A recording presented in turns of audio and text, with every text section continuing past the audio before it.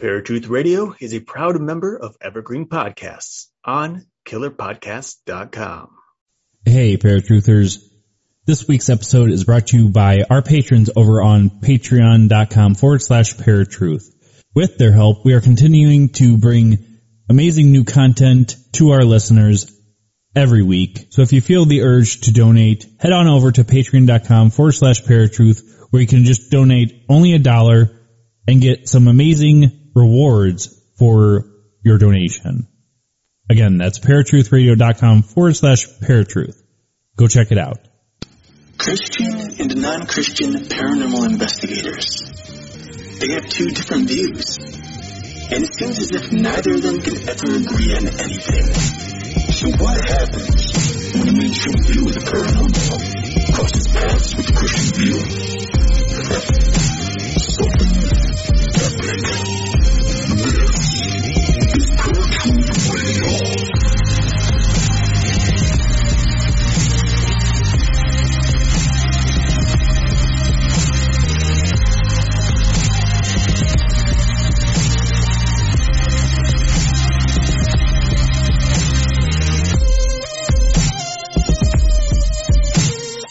What's going on, ladies and gentlemen? Welcome to a brand new episode of Paratruth Radio. My name is Justin.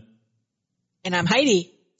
And today we got a really awesome show for you guys. We're going to get right into it here, but I wanted to just bring this up. It's a topic that's kind of tossed around a lot in mainstream media now, as well as the paranormal field, and it's kind of frowned upon in the Christian circles. But what we're going to be talking about today is mediumship. And it's interesting to get into because there is aspects of on both sides where in the Christian side, it's kind of frowned upon. Like I said, on the other side, it's kind of mainstream right now. There's so many psychic shows. I honestly cannot count on my hands how many reality psychic shows there are now. It's kind of baffling to me. But it's interesting too, because maybe 10, 15, even 20 years ago, it was way more taboo than it is today. So it'll be pretty interesting. And I decided to bring Heidi on with me because she is a former medium. She was in the biz for how many years, Heidi? At least 12. At least 12. Yeah. So one thing I wanted to ask right off the bat, and it's something that I've kind of thought about just because I have become a medium in the past 8-9 years, and I've never shut it off. I don't know if there's a way to shut it off. After coming to Christianity and kind of understanding on the Christian side, it's really, really frowned upon. Were you able to change it around for yourself at all? You mean shut it off like you were talking about? Well, not necessarily shut it off, but ask for God's help in maybe not turning it off, but kind of silencing it a little bit when you're trying not to use it. Oh, yeah. And I think maybe my experiences were so like, I mean, I had issues from 3-4 years old on, and mine were weighing more on the heavy side because I started to get into dark practices. So when I started finding out scripture in the Bible about, what we're supposed to do, what we're not supposed to do, I basically saw that as my free ticket to like stop completely. And I asked God to I wanted everything to stop because I couldn't deal with it. And I mean, it without getting like all like, Bible study on you, but it didn't stop right away. Because it got to the point where I had sought out so many avenues of mediumship that it was like a revolving door. There was no way it could be shut. And so when I didn't want it, when I did want it, and then it was just things that I didn't want to know or didn't want to hear, it got to the point where I couldn't even look out a window at night because I know things, see things. And so I just wanted it to stop, and it didn't right away.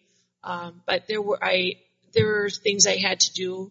I had to close off, I guess, certain things that I had done in order to tie those loose ends, I guess.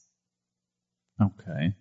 Now, you said you had multiple facets of mediumship, and I want to get into that, but you said at an early age you were already having things happen, and one thing that I've kind of remembered over the years now is I don't remember from an early age. Quite honestly, I cannot remember past my teen years. I don't know if it's just me just repressing memories, because, I mean, quite honestly, I didn't have a horrible upbringing, so I don't know why I would. But from the age of 13, maybe a little bit earlier, my parents were having problems, and at 13, they got divorced. And I started seeing a psychiatrist, and the one question that was on the questionnaire was, do you see things that aren't there? And I was going to answer yes, and I don't remember if I did or didn't, but my mom saw it and she's like, what are you talking about? I said, I saw this lady like walking down the street in very old looking attire, like from the 1800s. And I want to say there were other instances, and my mom's like, you can't say that. They're going to think you're crazy. And I'm like, okay, but it happened. It's not happening all the time. I'm not seeing them nonstop. It just happens randomly. So thinking back to that and knowing what I know now, I kind of feel that I've always been this way. I just kind of grew out of it for a while, and then when I decided to focus it came in full circle. But my mediumship didn't get to the point where I could hear spirits. I can just feel when they're around. So I guess you can kind of call me more of a sensitive. And I've kind of honed in on certain things, and one thing that I'm confused with this, and maybe you can shed light on this, is some people call it psychic medium, some people call them medium, some people call it psychics. Is that like three different things, or is it all pretty much the same thing? I think there's different aspects of mediumship in general. And like you were saying earlier, there are just so many shows and so many books and just movies and everything. And I think everybody has an opinion, and then they form their own titles and things like that. So what's one thing to you and I may be something to somebody else, even though we're really talking about the same thing. Okay. Like, an example is when we're talking right now, we're talking about mediumship. And to me, mediumship is an action versus like it is something that you would go out of your way to do or to be. And like from what you're saying, it just was something that sort of was always there. So yeah, it sounds like you were always sensitive, and then you sought out doing it, which would turn you into a medium. Okay. Because there's a lot of people who try and then they're unable, they're unsuccessful. So, you know, I think that you're just a very sensitive person to spiritual aspects. And I think mediumship is just going out and trying to be that medium, you know? Okay. Now, you were having experience at a very early age, and I'm sure everybody's heard about it because we've had you on before to talk about it, especially with the book Daughter of Siva. But kind of refresh everybody, what was going on at like 3-4 years old? At 3 or 4 years old, I was really sensitive to, actually the first thing that started was like I was able to predict earthquakes and weird weather. Like I knew, like I would just know a storm was coming or an earthquake because I lived in California at the time. But that's not necessarily mediumship, but that's what sort of started my awareness of things happening. But then my very first memory would be spirits coming to talk to me. And I was thinking they were real people, but they just weren't seen by my family members. And it took years before I realized that these were, you know, AKA ghosts or however you want to view them. And so at that point, I just needed to know more. So I sought out different ways to figure it out because, like you said, it was taboo. This was back in the 70s. Mm-hmm. So it was like, you didn't talk about that stuff. Right. Now, you eventually found out that your family was kind of a part of this for a long time as well, right?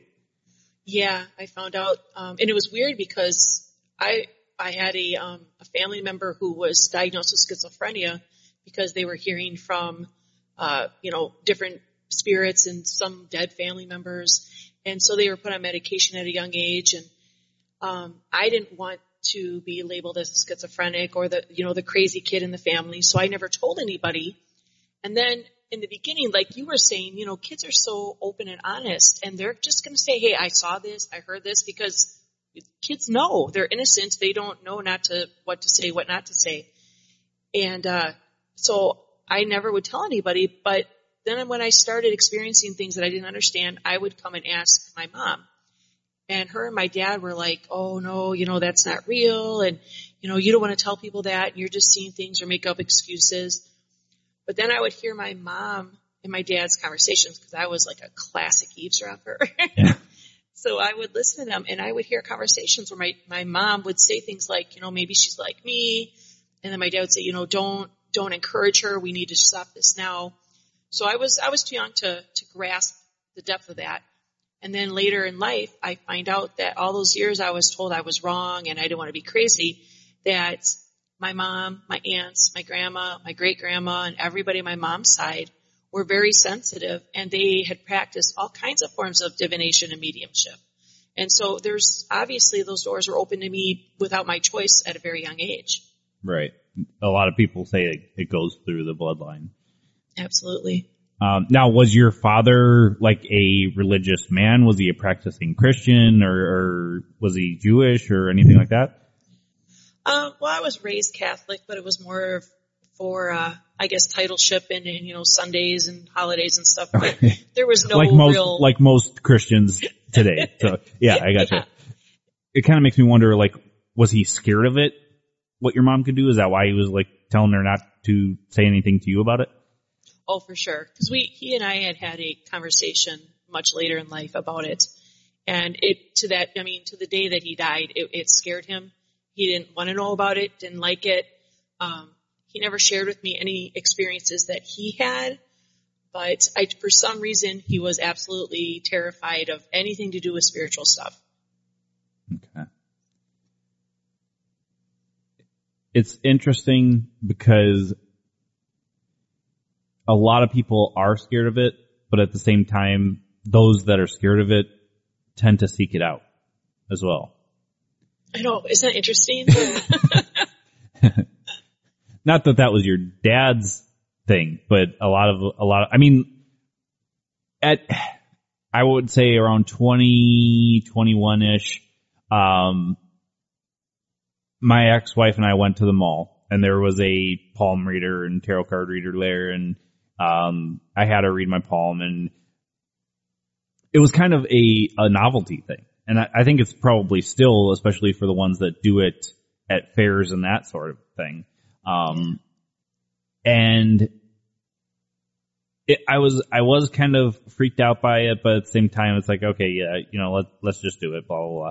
And, the one thing that I still remember to this day is after she had done me,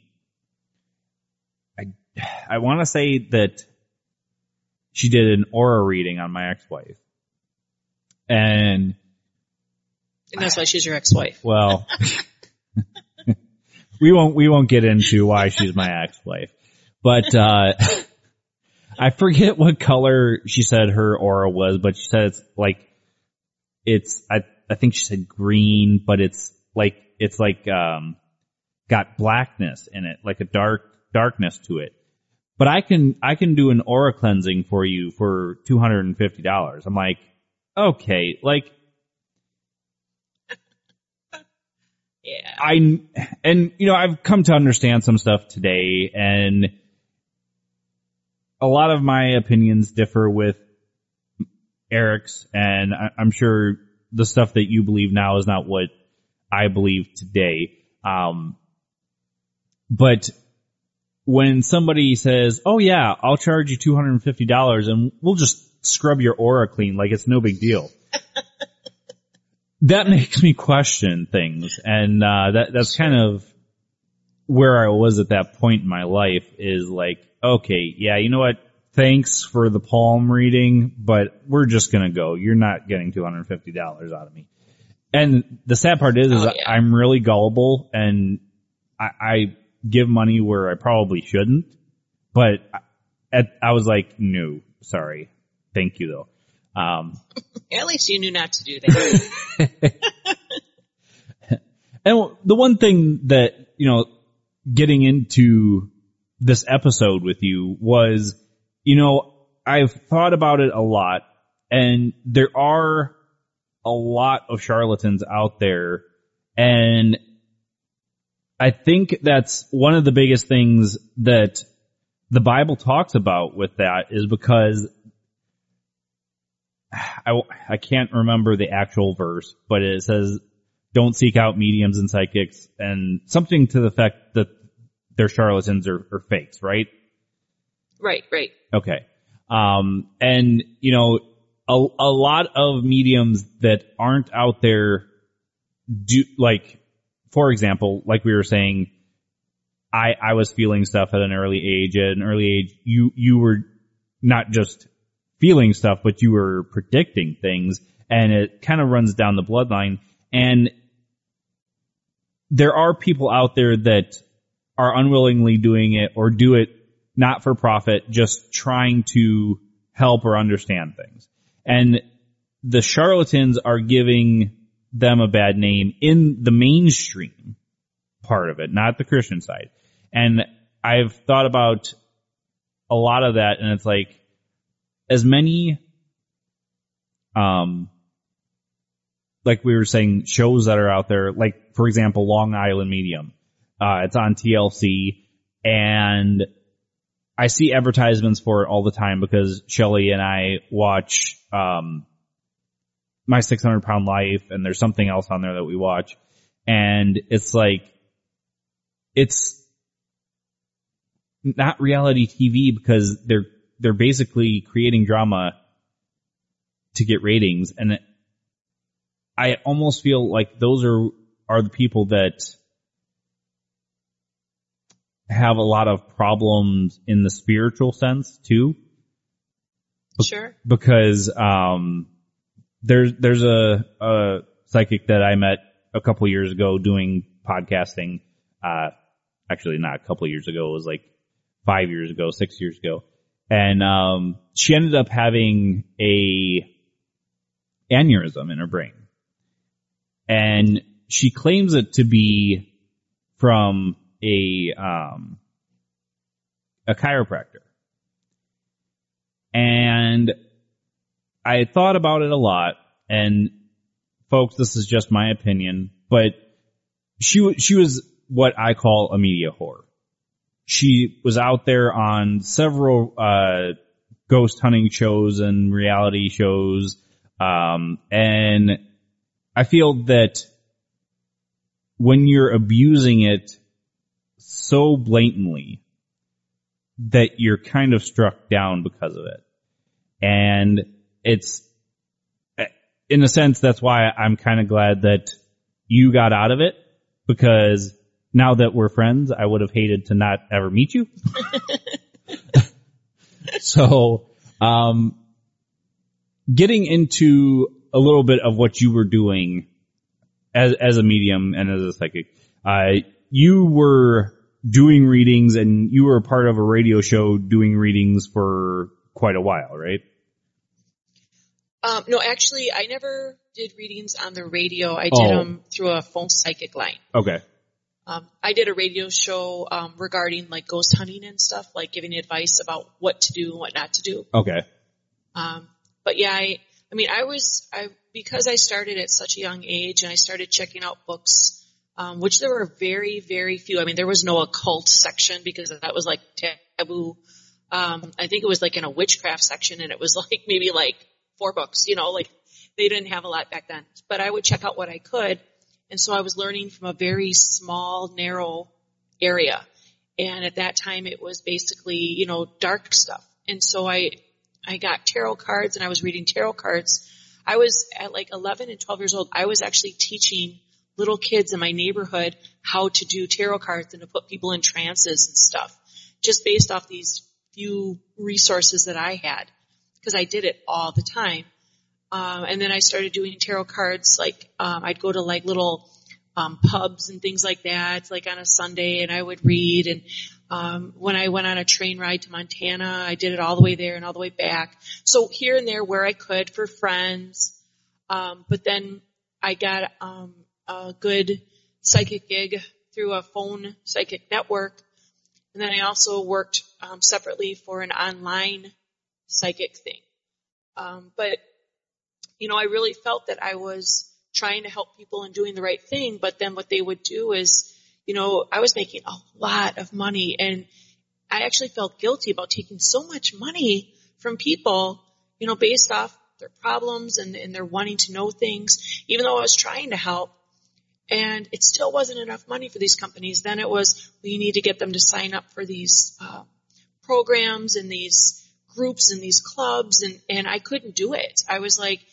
I felt like I was being so dishonest, even though, they're like, well, they're calling, you're not telling them anything that's not true or what you don't think. And they try to, compromise someone's true beliefs for their gain.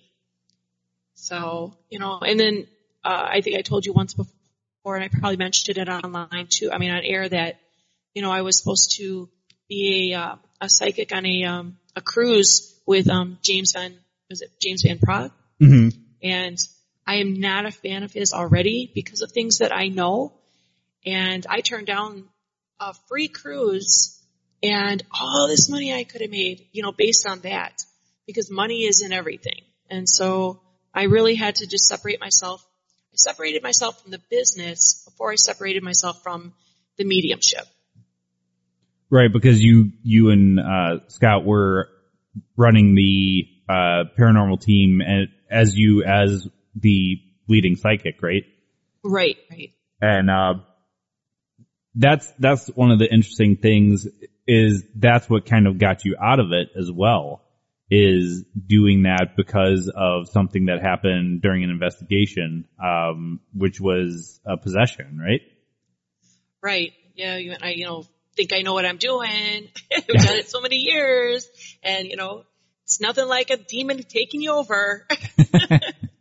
Yeah, it was probably the scariest moment of my entire life, and it was life altering. And it was that moment that I realized, out of all the things I've read and all the things I've done, and positive and negative, I still didn't know what I was doing, even though I thought I did.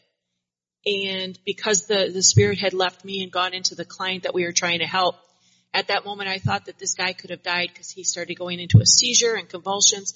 And at that moment I'm like, oh my God, I could be sued. What if this guy dies? The whole situation was scary. And we needed to find not just answers, but we needed to find truth. And that is what led me to Christianity. Now, had anything ever happened before that, doing it? No. I've had how should I put it? I've gotten marks, I've gotten hits by spirits and things like that, but I've never been taken over by a spirit. And that was probably the worst, experience ever. So that was it for me. I was done. Well, regular people, like regular ghost hunters, have had that. According to the TV shows anyways, all of them have been hit and scratched and pushed. But personal people that I know too have had that stuff happen. So it doesn't necessarily have to be you're a medium to have that happen, really. But yeah. I think that the possession is a big part of it. And I also think, we hear about these possessions, of people, and then they, the real cases. And like 9 times out of 10, they're dead, so you can't speak to them. Mm-hmm. And even though it was the worst experience of my life, I also call it the best, because I was given a taste of what really happens. and able to come back and talk about it. And the one thing I don't hear on television, and I'm not saying that everybody's situation is the same, but I'm sure possession in general has to be basically some common denominators. And the one thing that I've never heard anybody say from these ghost hunter shows when a spirit takes them over or they speak or whatever is the, the personal experience that you have, not the outwardly where everybody can see and, I felt fear. You have a personal experience spiritually with a darker spiritual world, or maybe just a spiritual world in general that affects you. And I'm not going to get into everything, but it is in my book. And it's that experience is what will shift you, because it's not just a physical thing. It is a mental, an emotional, and an internal physical thing. So every aspect of your being is affected, not just what people see on the outward side, and that's never discussed. Ever heard of Stoicism? Chances are, if you have, you've heard of Stoicism with a lowercase s and not Stoicism with an uppercase S. Lone wolves, no emotions, antisocial behavior, cold indifference. All that is Stoicism with a lowercase s. Stoicism with an uppercase S is the ancient Greek philosophy and virtue ethics framework that centers on service to the cosmopolis, to include your family, friends, community, and planet, and the development of a good moral character. My name is Tanner Campbell, and I'm the host of Practical Stoicism, a 3 times a week podcast teaching Stoic principles and concepts to anyone interested through the exploration of texts and deep dives into various moral topics. You can find Practical Stoicism where you're already listening to podcasts by searching for Practical Stoicism or by going to stoicismpod.com. I invite you to give it a listen today. You just might like it. Yeah, it's one we had a guest on. I don't know if you had heard the episode with Carl Payne, The Battle Affects Not All. Yet. I'm still trying to catch up. So many awesome episodes. We had talked to him about spiritual warfare, and we got into possession and oppression. And the one thing that we had talked about with him was that if people aren't ready to be helped, he couldn't help them with exercising a demon or anything like that. And it was a really powerful statement because so many, like I talked to Eric at the end of the episode, how so many people have tried to exercise without even knowing if these people were truly possessed, first and foremost. But like you had brought an article to me where it was in South America. I can't remember the exact country, but they had burned a woman to death to try to exorcise a demon. The woman that poured bleach down her daughter's throat because she believed that she was possessed. And it's one of those things where it's like, okay, first and foremost, if they were possessed or being oppressed, they didn't, as far as any articles showed, didn't come across and say, hey, mom, dad, brother, sister, I feel like there's something spiritual going on. And in your case, in this particular case anyways, at that point, did you guys know it was a demon by chance? Or was it just like a ghost hunt type of deal? They knew just because I knew something wasn't right. It actually, believe it or not, it actually started before we even got there. Because we had been to the house before to make sure it was a valid case. And at that point, I knew there was something evil there because I sensed it. I felt like I could see it. But, sometimes you get you're not even sure if it's you or if it's a real thing. And so we went back a few days later. I think it was 3 days later. And on the way there, I wasn't feeling right already. So it was like something was already with me. And when we got there, they had talked amongst themselves, the team had talked amongst themselves, and they said, something isn't right. Heidi isn't acting normal. I guess I was really flushed. My eyes were glossy. And I knew something wasn't right. And I did not feel that a spirit of a person who has passed on, and I still believe that a spirit of a person is not able to overcome another person. Right. I don't believe that they have the ability to do so. So when there is a physical possession like that, I believe it is only demonic. So at the time, I knew because of what I was experiencing. So even though I was outwardly doing things, it was like I was sitting back watching myself do this, and I knew what was going on. I knew I was feeling evil. I knew the thoughts I was having, and it's not a normal kind of spirit thing. Mm. And they knew too, just because one of the things was I was laughing in a mocking way, and I guess my voice had changed, and they said it was like an evil laugh. And so, put two and two together kind of thing. So they knew right away. So your voice didn't really change or anything. It was just like the way that you were laughing. Well, they said it was a deeper laugh, like a cackle. And well, I feel that you cackle anyways, but I do. I laugh like that now. I'm like, I don't know, because I was there, but I wasn't. But they said it was like a hee hee hee, but they said it was like lower. It was like I think my husband said it was more like the tone was different. And they said that my eyes had gotten like dark, and I have like a hazel kind of color eyes, so he said they were dark. And so it scared him because nothing like that had ever happened, so no one knew what to do. Right. Well, and wait, did you just tell me I cackle, Justin? All right. That's your flightiness. You didn't even hear what I said. Okay, I know. I was just teasing. The one thing that I've always believed, and this is going back before I turned to Christianity again,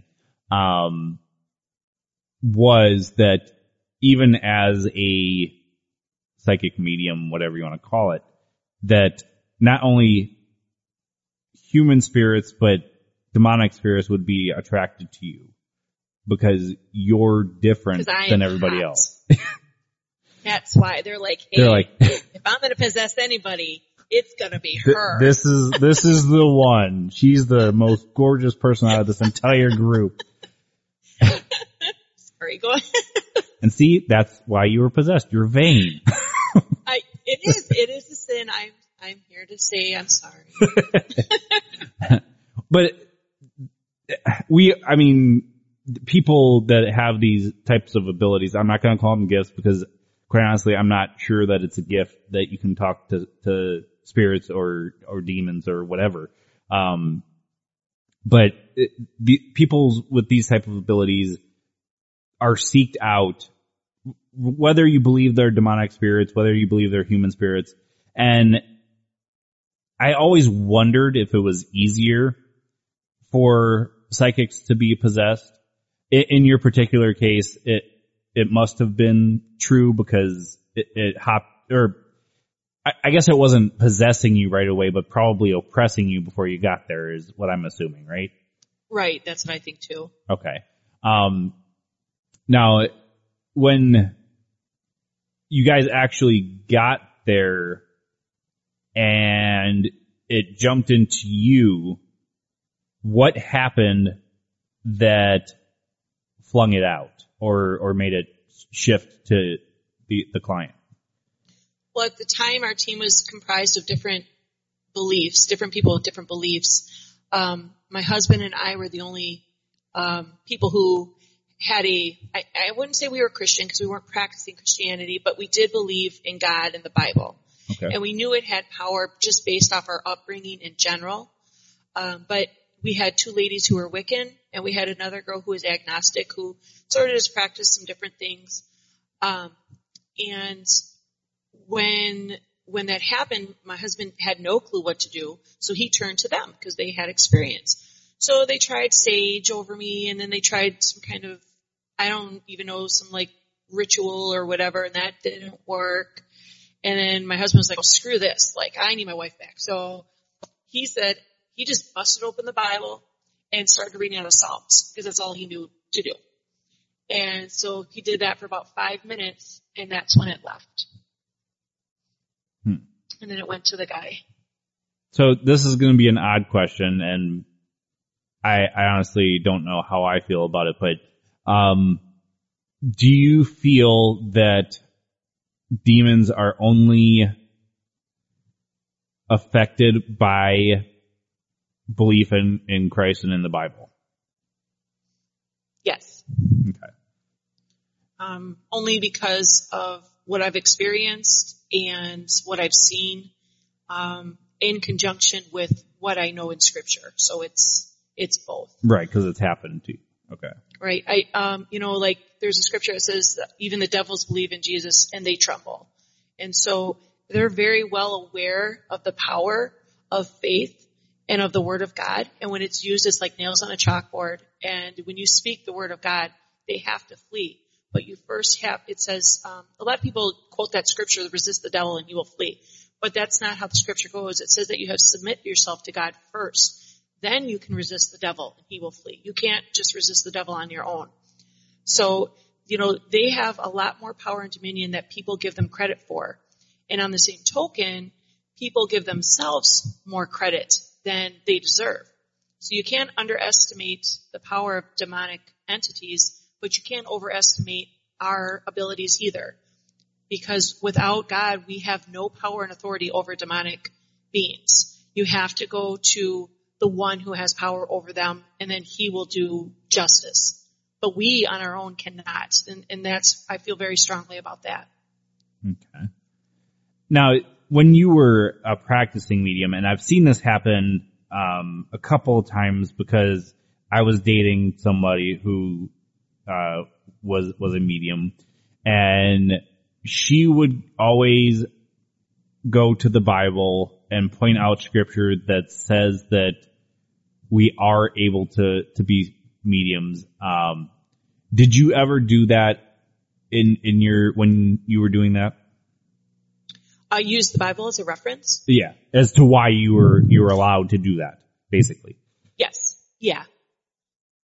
I didn't necessarily know of any particular scriptures when I was doing that, but I did use God as a crutch. Like because to me, I'm like, I'm a good person. I'm not trying to hurt anybody. I'm not doing anything dishonest. I had no solid knowledge of the Bible, so I didn't know I was doing anything wrong according to God's word.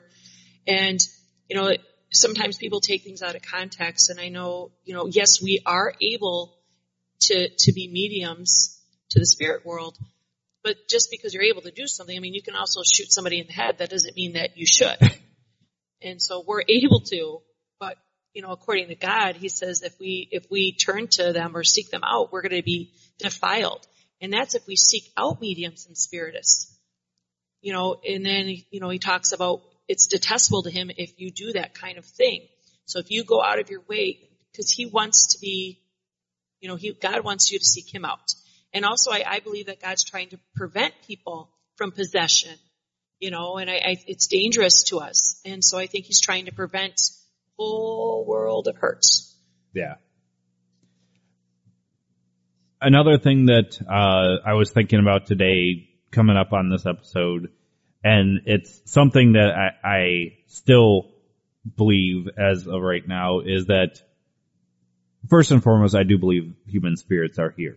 A lot of people, especially some fundamentalist Christians, would say you are either brought to heaven or hell. You don't get a choice. But I feel that people that don't know what lies beyond feel that they can't pass on, and they don't. Or maybe people that don't believe in heaven and hell, or, whatever.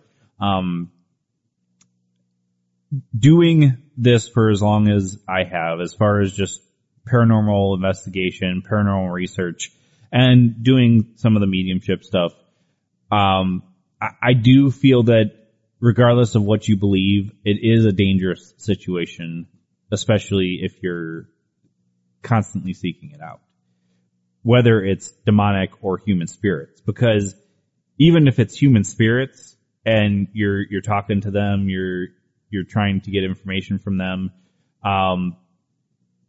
there's a good chance you're going to be followed home. Yeah. I mean, that's just common sense, for real. Yeah. And I've kind of changed the way that I would do a paranormal investigation because of that as well. Yeah, and I think there's a lot of false information out there that people sort of cling on to for whether either they believe it or they want to believe it, or like you said earlier, it's just a fad. But a lot of people say, well, I protect myself and I do this and I do that. But there's no real solid evidence that we can protect ourselves. We're sort of like low on that food chain. Mm-hmm. And so for people to think that they can protect themselves by, simple little things, I don't think that's true. Just because something doesn't happen to you at the moment or even maybe for months doesn't mean that something won't. So I feel like when you are on an investigation and you open yourself up to that type of situation, it's like leaving that front door open. You don't know what's going to come in.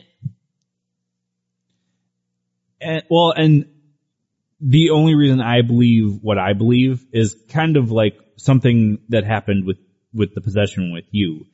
I think I've shared this story with you. I know I've shared it with the listeners.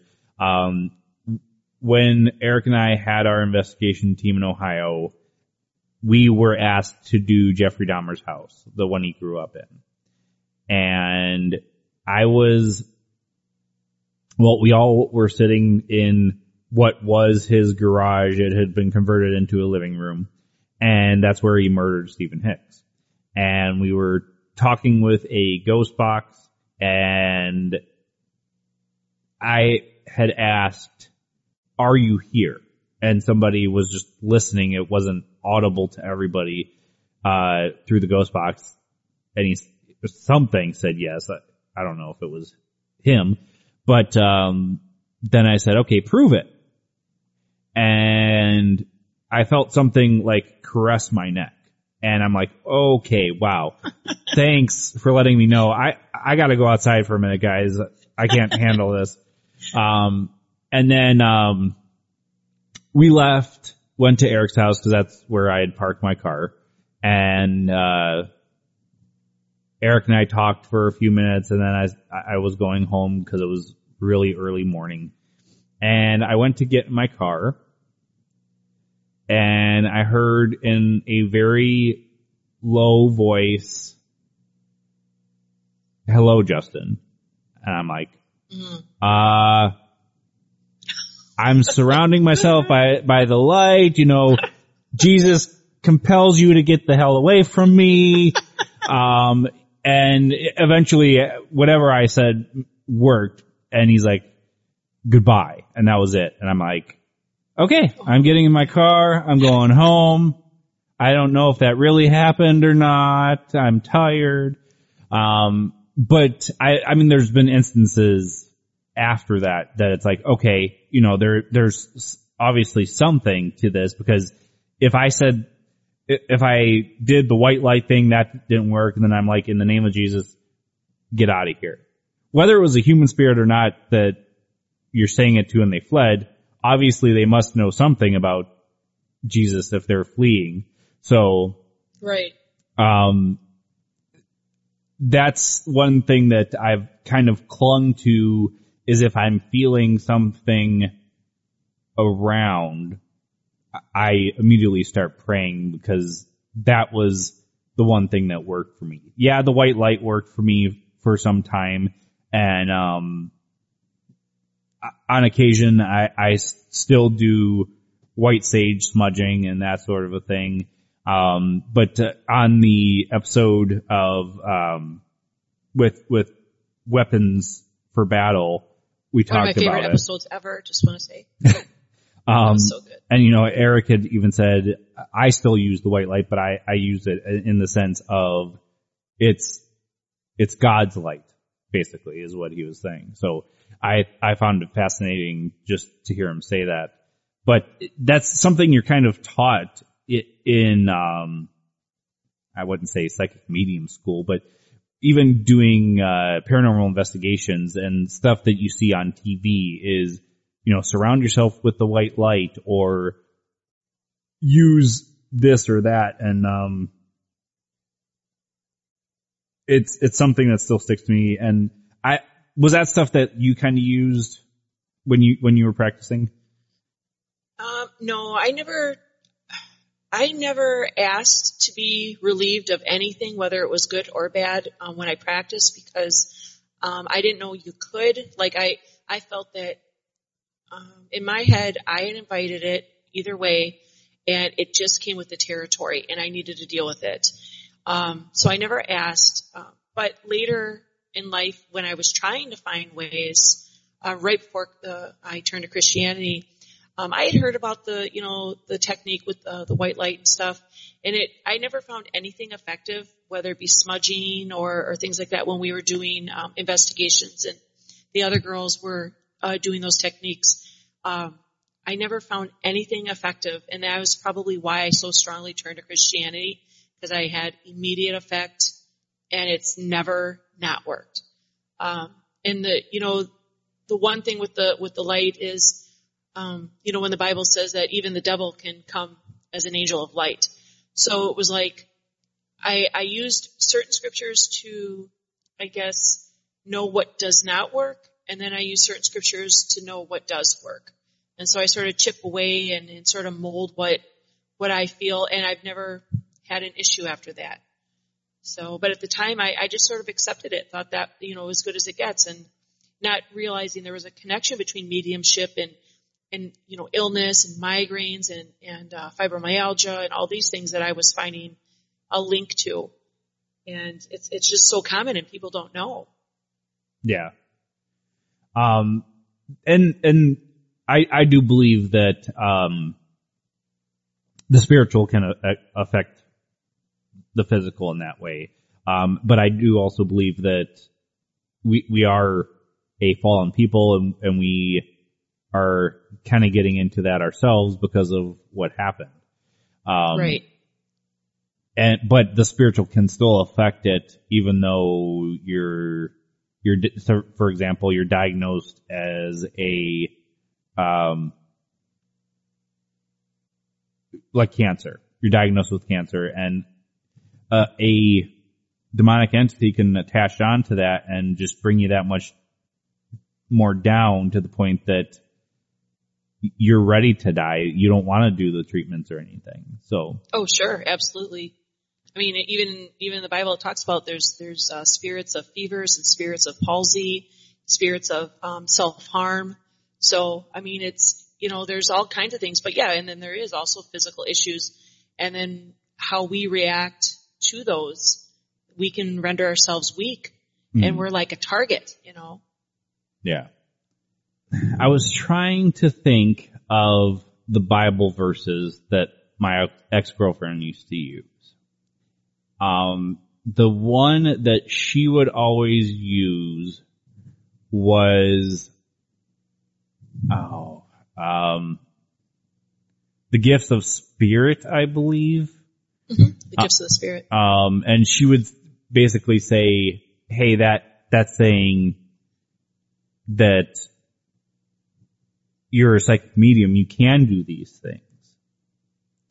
And Eric, after being saved, would tell her, no, that's more so discerning spirits, basically, being able to decipher that you obviously should not be doing what you're doing first and foremost, but also discerning if a spirit is a demon or something else.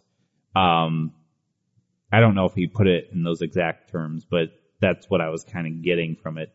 From your perspective of that particular passage, is that what your kind of understanding of it is? What Eric was saying? Yeah, for sure. Because the gifts, and then one thing is when we look at scripture, we have to look at, and I know a lot of people use different parts, like different volumes of the Bible and different versions, but if it's a small s, it's concerning our spirit. But if it's a capital S, they're talking about the Spirit of God. And so you have to look at that when you're reading these verses.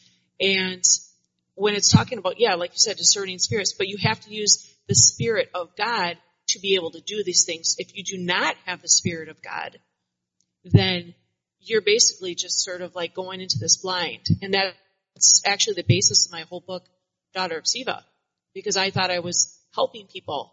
And I knew God, I believed in God, and I loved God, and I wasn't a bad person in my eyes. And so I would go and try to help these people. And you know what? A lot of times I was helping people.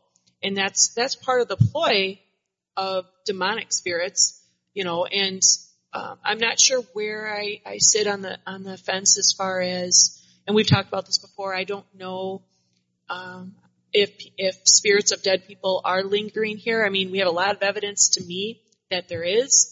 I just don't see any scripture for it, so it's hard for me to say either way. So I just stay away from it, you know, at all costs. Better be safe than sorry. But as far as demonic spirits, they'll tap into you, into your weakness, and you can tap into them very easily. And when people think that they have a power that they don't, oh, they love that. They're like, yes. And that's what the whole basis of my book is about. I think one of the passages, or maybe it's not a passage, but a quote, is that the biggest deception that the devil ever accomplished was basically proving that he didn't exist, or showing that he didn't exist, is pretty much what it boils down to. And okay, if you don't believe in the Bible, if you don't believe in anything, I can see how that might not sound right.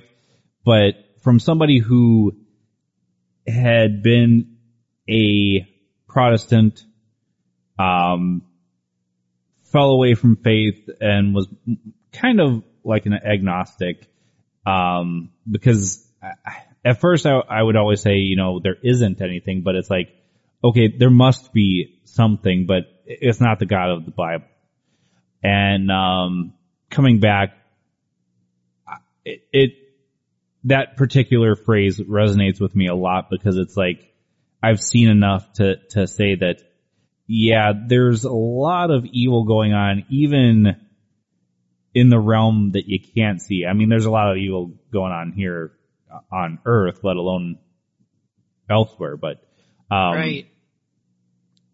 That's just something that I've always thought of when I think on different things going on. So if there's people out there that don't think that there are unseen forces going on, I do think that you're very closed-minded when it comes to that stuff. And that is a very bold statement, I'm sure, and I'm sure I'll probably get some flack on that. But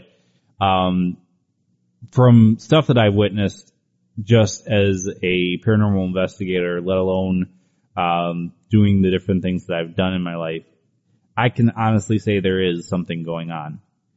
So I think that it's really important that if you're doing paranormal investigation, or if you're a psychic medium, you better realize that there is consequences to stuff that you're doing. Like, one thing that Eric and I have always been really strong about after kind of understanding stuff, because we used to provoke, and, you know, learning a couple of things, it's like, okay, yeah, it's not okay to provoke, especially in somebody's house. Oh yeah, we used to do that too, and it was like a slap in the face every time. Yeah. You don't do that. So,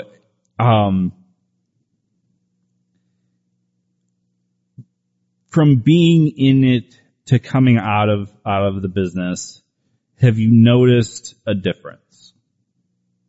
Oh, for sure. I mean, it was rough, that transition, because you really lean on a lot of ulterior ways of getting answers and help. And, you know, you learn to stand on your own 2 feet. I feel that you're a stronger person when you're able to do that. I don't believe that we are to know everything. I think it can alter our decisions and alter our spiritual growth. And it also can come on to our children when we practice these things. It is a generational curse. But when you're able to break it, I think that you become more aware and more alive. You become more sensitive to the positive aspects. You may be sensitive to darker things and heavier things when you're practicing it, but when you're able to shut off that valve, then other things become more aware. And it's amazing. I felt lighter. I mean, my fibromyalgia was gone and I wasn't sick anymore, but it was a transition because I kept letting things linger and let this stay and I'll just try this a little more until it was all done, said and done. It was almost like day and night for me. Now, for anybody out there who either is in the business or seeking it out, what type of advice would you give them? Don't. I don't judge people on what they do, and I would never stop talking to somebody because they practice this. Well, thank God, because you wouldn't be talking to me forever then, because. Yeah, I mean, and people will assume that because I'm 100% against it.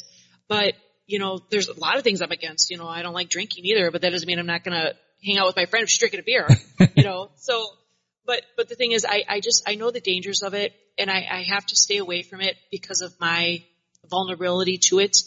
And I don't want it around me or my kids because you just don't know. But I always say that if you're going to do something, you should always know what you're doing. And that doesn't mean, I read a page on the internet or I read a book or I followed this psychic. Even when it comes to Christianity, I tell people, read what you're doing because you can't go in just because you like a show or you like something. You need to research it. You need to study it out and make an intelligent decision on what you're doing, an educated decision. Because the effects, whether it be positive or negative in anything, not just mediumship, but there are going to be effects to every cause. And in my many, many, many years of my life, my family's life, people that we've helped, clients, even friends, there is always a negative effect to mediumship. I don't feel it can be controlled. I feel that we are the ones being controlled. And it's a ruse that we can control it. But I do think that God protects many people from many things.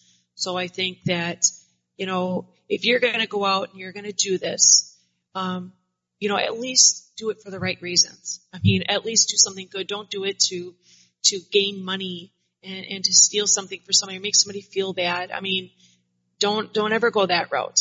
I'm against it 100%, and I always tell people not to do it at all. But if you're going to do something like this, at least know what you're doing and do it for the right reasons. And I think that's a very good point because the reason I started getting into it was because of my ex-girlfriend. She wasn't my ex-girlfriend. She wasn't even my girlfriend at the time that I started researching it and starting to open that doorway.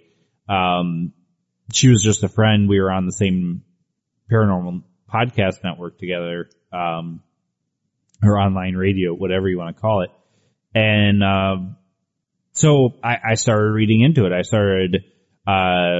There was a particular book that she had recommended to me. I can't ever remember the name of it, but I got into it basically to impress, and it was probably one of the worst reasons to get into it because I really had just thought, wow, how cool would it be to be that person, to be that guy on the team that could actually talk to these spirits and, not have to record these things. Sure. And, one thing that it can even be compared to is, I mean, no matter what you're doing, if you're doing paranormal investigations or whatever, that's kind of opening the doorway for you to these things. But, doing Ouija board sessions. If you're doing a Ouija board session, you're opening that doorway. It's 10 times that if you're trying to become a psychic medium. So I think that it's a very good point, even though you don't believe in it, to say that, hey, if you're doing it or you're even thinking about doing it, at least do the research. And that's something that I've always said too. Don't just get into something. Do the research. I mean, I've told our listeners that, Eric's told our listeners that about just stuff we talk about. Do the research. Decide for yourself. I always tell people, you don't have to believe what I believe, but at least know what I know. Make a decision for yourself. Yeah. And I think that is another very good point, is, you know, a lot of even non-Christians and people that don't believe in any type of religion want you to believe what they believe. So they end up, for a lack of a better word, preaching about what they believe. And nobody, not a single human on this earth, will change their minds because of a sermon, quote unquote. I think that unless you've experienced it yourself, you can't really determine, you know? Right. And if you have a faith without having any kind of experience, it won't hold. Right. And that goes both ways. I mean, that even goes towards believing the paranormal. You know, a lot of people get into it because it's a fad, but it's not going to stay with them. Right. All right, folks. I think that is the end for our episode today. I hope you guys have enjoyed it. I just want to say thank you to Heidi for coming on to talk about this, because I know it's... And I want to say thank you to you, Justin, because you are awesome, you rock, and so does this podcast. Just throwing that in there. I know you don't like to dwell on that particular part of your past, but it's awesome that you're able to talk about it. Gotta do it, man. All right, folks. Until next week, where you'll find us same time, same channel. My name is Justin. And I'm Heidi. Bye-bye, guys.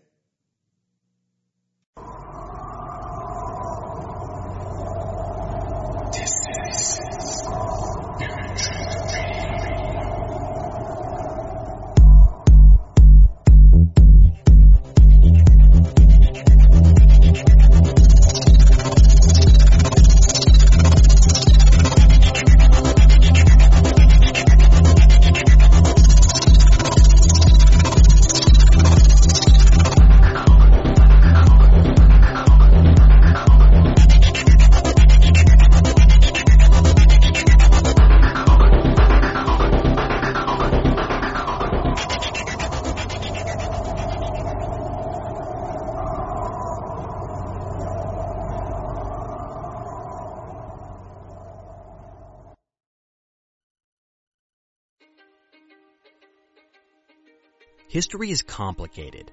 The story of human progress is long, messy, and riddled with controversies big and small. On Conflicted, we dive headfirst into history's most infamous events and contentious figures.